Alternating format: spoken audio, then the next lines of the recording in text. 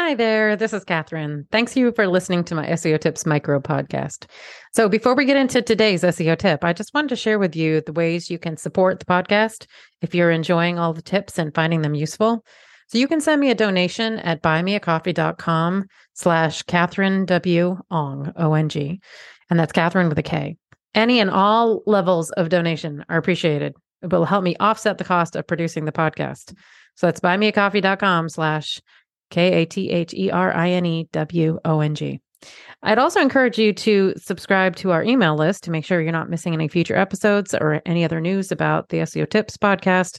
And to do that, you'd go to wostrategies.com/newsletter. Okay, on with today's tip.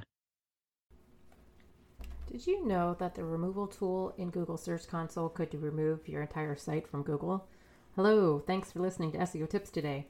So about a month or so ago, LinkedIn fell out of Google's index, and this behavior was spotted by the SEO community.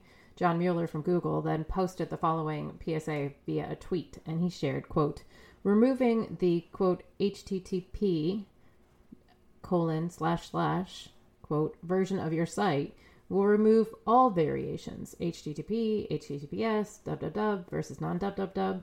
Don't use the removal tools for canonicalization, quote. He then shared a link to the Google documentation around the removals tool. Did the LinkedIn team use the removals tool? Well, they never called out the team by name, but consider yourself warned. Thanks for listening. Come back tomorrow for another SEO tip.